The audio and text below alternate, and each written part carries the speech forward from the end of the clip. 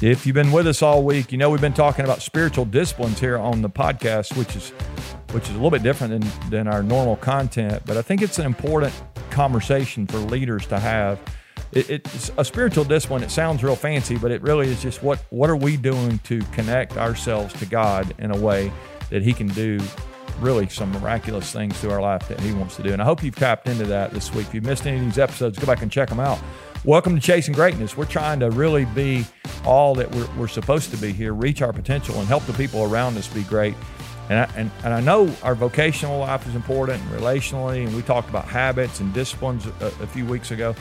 But if we don't spend any time stewarding our lives correctly, spiritually, I think we're really leaving a lot of potential on the table. And so I want our lives to have an opportunity or really to be positioned for God to bless us in a great way. And I hope you'll continue to show up here as we have this conversation in the next couple of days, just in a courageous way. Maybe for some of you, you don't like to think about this, but I think it's a really important topic, and I hope we'll keep pushing it. Now, yesterday we talked about a spiritual discipline that doesn't sound spiritual at all, but it's the discipline of play. We said we don't want to just work all the time. We use the old, actually James Howell. My mom got it from James Howell. I learned it from my mom. All work and no play makes Randy a dull boy. It's not dull in the boring sense. It's dull in the we're not sharp. And so what do you need to do to be spiritually sharp? Now, there's a chance that today's spiritual discipline might tie into answering this question. What do you need to do to be spiritually sharp? And maybe it's that you need to give something up. And so our topic for today is the discipline of fasting. Now, I hear people talk about intermittent fasting, and there's diets around that. And I hear people talk about, giving up something for a holiday or whatever. I mean, there's all kinds of fasting. But when I think about fasting, I want to remind us that it actually is a biblical concept as well. And Jesus talked about fasting in the Old Testament. I mean, there's all kinds of places in Scripture it talks about fasting. It's giving up food in the biblical sense. It was giving up certain kinds of food, and sometimes all kinds of food, to help a person really draw near to God, as we've been talking about. But as I think about this idea of fasting, what is it right now that maybe has a grip on you, has control over you, and you might even broaden this idea of fasting? I want it to be the way I'm thinking about it, I want it to be a biblical thing. I want it to be a spiritual thing. I want to not let anything become more important to me than my relationship to God. And so you can think about this however you want to, but as I think about food, let's take that one as an example. There's an old ancient proverb that says, eat to live, don't live to eat. I'm not sure who said that first, but that sounds like something that ought to be in the Bible too. It almost feels like isn't it true that food is a good example here. It's probably why fasting and food were so interconnected back then. But the idea that food can have a control over us, and how many people do we know? I mean, all of us, we have these places. If we're not careful, we can become addicted to food, sugar, and I mean, all kind of things. I won't, mention coffee and chocolate, some of these areas. But as you begin to think about your own nutrition, as an example, is there something right now that's got a hold on you? It's got control of you, and you might even say it doesn't have control of you. But if you thought about not having that for 30 days, I remember a while back, I didn't want to think coffee had any kind of control over me, but I'm having a cup of coffee every day, or a couple of cups of coffee every day, and I decided I'm going to go 30 days without any coffee. And I'm telling you, the first 3 or 4 days, it was not fun. It was important though for me to say, this is not going to have control. My body's going to do what I tell it to do. I'm not going to do what my body tells me to do. And so,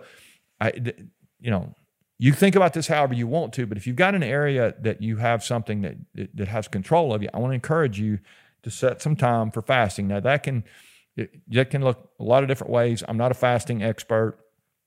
I would tell you that you can set some times, some targets here, and I think that will be helpful. 3 days, 7 days, a month, whatever. I've got a reading habit and an app that helps me look at that, and I just do that every day. And I just noticed that I'm now up to 370 days in a row on this reading habit.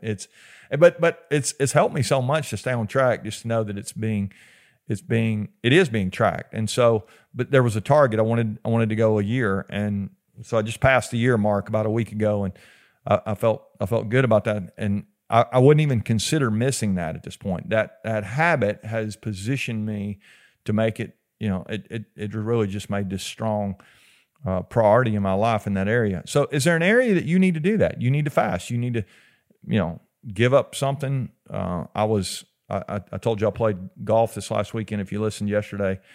And I honestly was shocked. It was in the morning. There was a little tournament going on Saturday morning. And I was totally shocked.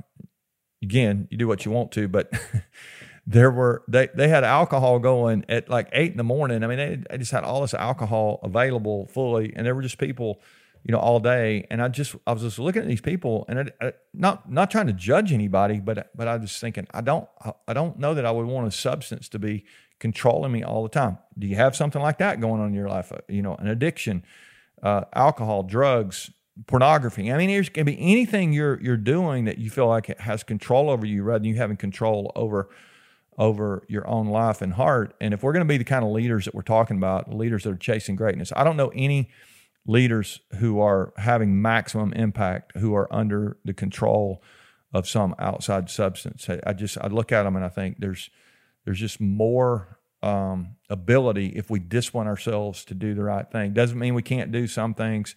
There's moderation. I get all that, but at the end of the day, we're never going to have an addiction, and that's going to get us to high performance. We know that, and yet how many times do we feel control of that? So this is not our normal conversation here, but I'm going to encourage you to fast. If you've got an area in your life, something that needs to be dealt with, let's deal with it. And maybe you just say, this is not going to happen. Now, you're going to probably need some accountability. I encourage you to find somebody you care about, have them in on this conversation when you say, hey, I'm giving this up for a week. I'm doing away with my M&Ms, whatever it is for you.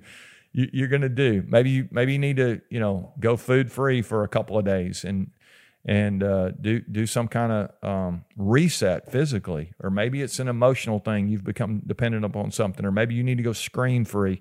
We're going to talk about that in a couple of days as well. But maybe there's a place in your life you say, I've got to give this up for a few days because this is not going to have control over me. I'm going to have control over my own decisions rather than allowing some outside force to do that. That's what fasting is about. We can eat to live, or we can live to eat. We don't want to live to eat. We want to eat to live. That, when we think about the nutrition side, there's all kind of other areas in our life where this is true as well.